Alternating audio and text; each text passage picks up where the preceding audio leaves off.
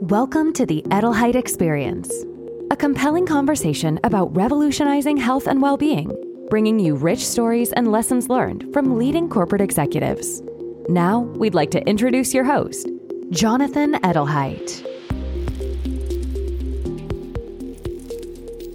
Welcome to the Edelheit Experience. This is Jonathan Edelheit. I've got Laura Kirk with us today. Laura, thank you for joining us. Sure. Thanks for having me. So can you give our listeners a little background on who Laura is? Great. Sure. So I'm Laura Kirk. I am currently the director of Total Rewards at Radial. I've really spent my entire career in various roles within benefits and have added on compensation later in my career. I've worked in a host of different industries. I've worked across various company sizes, and I've really touched all aspects of employee benefits, from traditional health and welfare programs to retirement programs, well-being programs. And then in the last several years, I've really taken a focus on diversity, equity, and inclusion.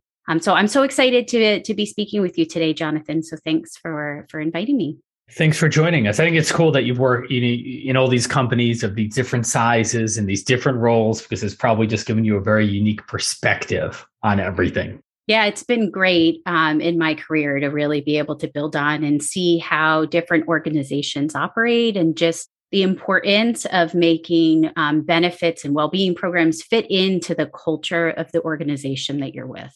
So what have you seen how well-being and benefits has really evolved? What's that evolution that you've seen in, I guess, over your career? Where do you see it evolving to? Yeah, I think it's been really interesting. It started off early in my career, really with a keen focus on well-being programs, and I had done some certifications. And at that time, we were just so focused on if we could just tell people that they had these areas that they needed to improve, that they needed to exercise or eat better. If we could just let them know and have them focus on it, then they would know to do it, and they would do it. And that was really the birth of the health risk assessment. And then we found that people weren't doing the health risk assessment. So we added on an incentive. Well, if we paid them something, then they'd do it and they'd learn all of this information and they'd be able to go and do it. And then we found that they weren't doing that. And so we started to add on these, programs over the years and adding in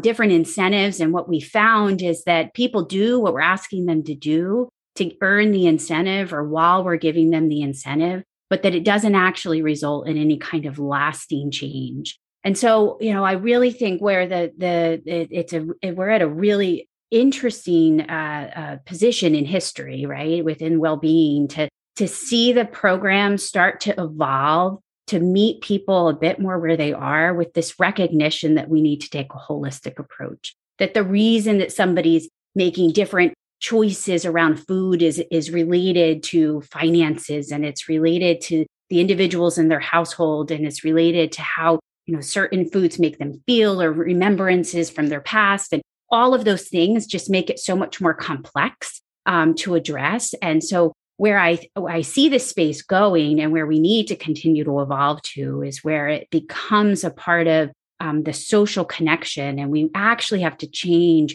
overall culture and how we interact with others and get that support and build up that social support system to be making different choices than what we've made in the past. So I love that you mentioned social connection, because I feel like that is so key. And I also feel with the last couple of years of the pandemic, one, everyone needs a social connection, but two, I think we learn a lot. And our habits are picked up from who we're socially with. How do we approach that? Because I feel like a lot of well-being programs don't have that component. And a lot of the employers I've talked to have all been trying to solve this in their own way and basically just pilot different things. Yeah, I don't think we've solved it yet, right? And I think that that's where a lot of these pilots come into. I think there are a few things that employers could think about doing now, and some of it is expanding their programs to reach more than just the employees. So if you're going to put together some kind of well-being program, how do you involve a person's support network? So whether you open it up similar to how EAP programs typically work, where it's the whole household that you're encouraging participation for, or if you're at least expanding it to just those that are covered under your plans, that would include dependents and others that in theory are a part of that support network. Other ways employers have tried to address it, and is another great way, is trying to build some of that social support and connection right at the workforce, right? So who else is sitting next to those employees? Who's on their teams, and trying to create some of those programs that way. Where that falls apart a bit is when you go home, right? Or when you're on vacation, or when you're away from those individuals that you work with. So really, we need to figure out a better way of drawing some of those connections from the personal to the work. But to your point, the pandemic has been super helpful because people have been working from home more often, and you're able to connect virtually through a computer screen and get support that way, as well as being at home. And there's opportunity there for us to connect in those programs to the reality that employees are spending more time at home, even within their workday. I like you mentioning the holistic approach. I actually read a study that just this morning that just came out by Tufts University, and it was about how 7% of U.S. adults have good cardiometabolic health, and that it was sharing kind of how our health as a society has kind of really gone downhill, and continues downhill. I think the study showed like 40% of people almost 20 years ago had diabetes. Now it's 60%, 33% had a healthy weight. Now it's 25%. What do we need to do to lose the battle or change the game holistically if what we've been doing historically over the last 10 to 20 years isn't kind of changing the curve? Yeah, it's a great question. I mean, I think it has to start extending beyond just employer programs. I mean, we've been trying and putting out programs and trying to support employees, but so much of it is our external culture. There's just so much that needs to evolve. It's just so much more complicated, right, than a simple HR program. But I do think some of it is education, and ARM is education, and ARM is the employer, and ARM is just the foods that are available within our markets. That it has to be a much more broad and holistic view where everyone is committed to trying to tackle this together. But there's small steps, right? There's still small steps that employers can take. So can we do more walking meetings? I mean, if our focus is just trying to get people to move more, are there things that we could focus on as an employer? And those small steps that we could choose to take, whether it's food or nutrition, can we provide free lunches to employees that are healthier? So there are things we can take, but if we really want to move the needle, it has to be broader than just an employer program. Mm-hmm. No, I completely agree with you. And it's complex. There is no easy answer. And it probably gets more difficult each year as as companies, as individuals. I feel like everything is how we reach people, the free time, the mental capacity we have to be open to things becomes more complex.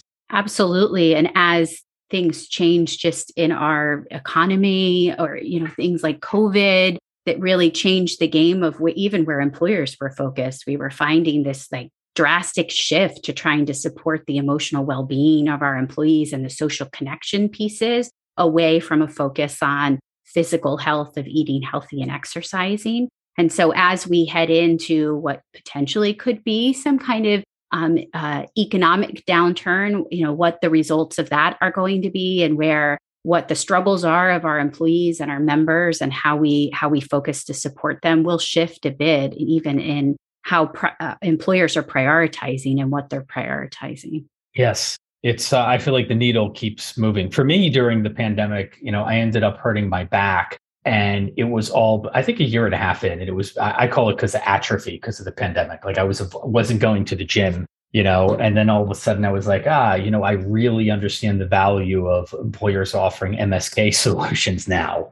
And now much more active than I was before. But there's so many of these outside factors that come in and influence what we're able to do and the stress that we have. When we look over at, I know DEI is, something personal to you, you're very passionate about. Like where are you personally headed on this journey, and what should other people in similar roles be? Yeah, I don't know if you have any guidance or advice for them.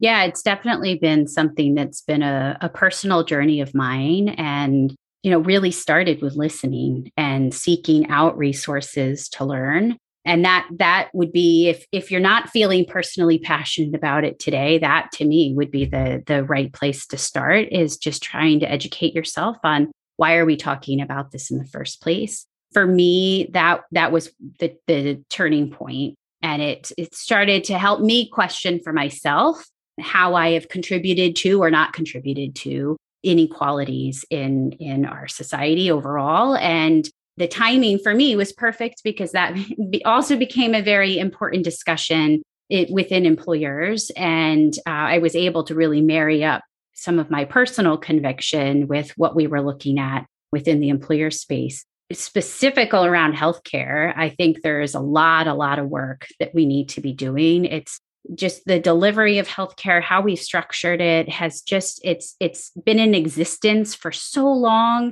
that there are just systemic inequities that are just built into the system that we're just not even aware of, because we have not peeled back the onion yet to really uncover that. And so that, to me, is the next big place that we need to be focused as employers, and pushing insurance carriers to really start to look at all of their policies and programs, to put that DEI lens onto it, and really start working towards having healthcare equality and equal access, and really be focused on delivering programs that help people get connected to proper healthcare.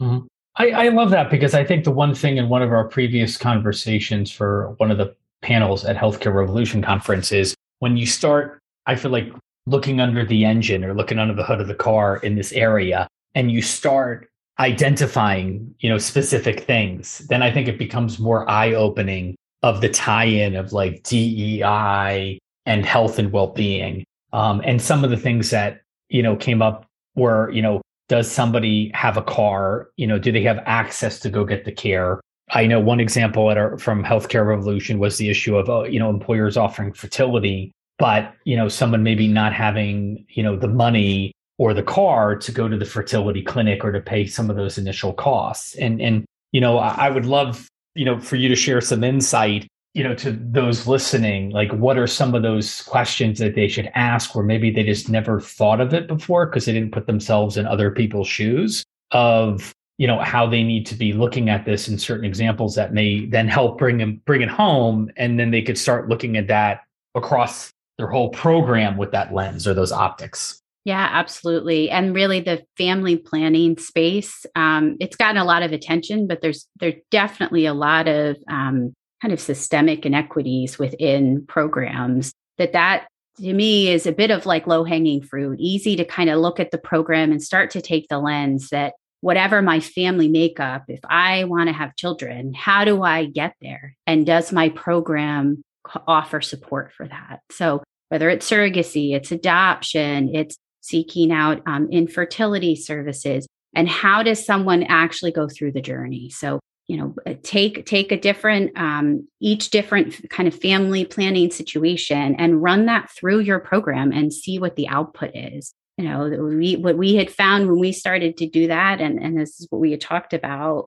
Healthcare Revolution, was a same-sex couple had to have an infertility diagnosis to leverage the infertility benefit, which meant they had to spend out of pocket to even have rounds of artificial insemination to get that diagnosis. So when you start to walk through what the experience is, then you can start to see where it becomes unfair. The other thing that we've been looking at most recently is you talked about like access. Had someone actually have either an infertility provider within distance or any providers that they can actually get to a car with transportation.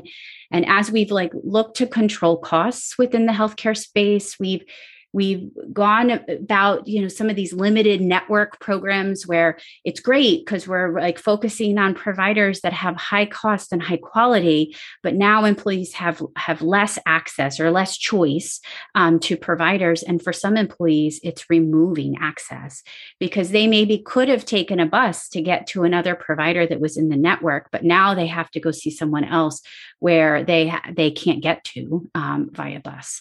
And so really starting to take the lens that, okay, if I don't have a car, can I get access to care, and what access can I get and start to think through those different scenarios and situations within your employee population, and those inequities will arise, but you need to start realizing that these situations exist within your populations. Something that you said earlier reminded me of that too, when you were talking about, two employees. And I was thinking of some companies who are thinking, my employees can go take a wellness break. Let's say, a lot of people still working remotely, take a wellness break, go walk in a park, or that they have access to healthy food. But some people may not have a park to walk in, or they may not have a car in the local place they get. And a lot of companies haven't really walked through this, and they're, just approaching everything with a one size fits all of what options versus really digging down into the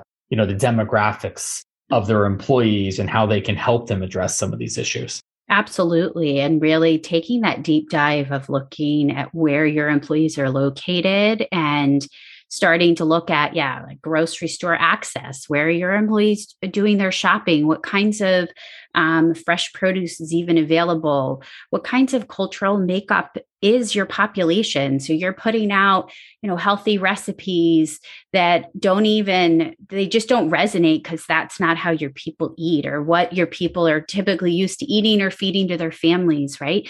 You've got to figure out how to meet your employees where you are. And I feel like that's the personalization that we're all used to from all of the wonderful Googles and Amazons that are constantly personalizing.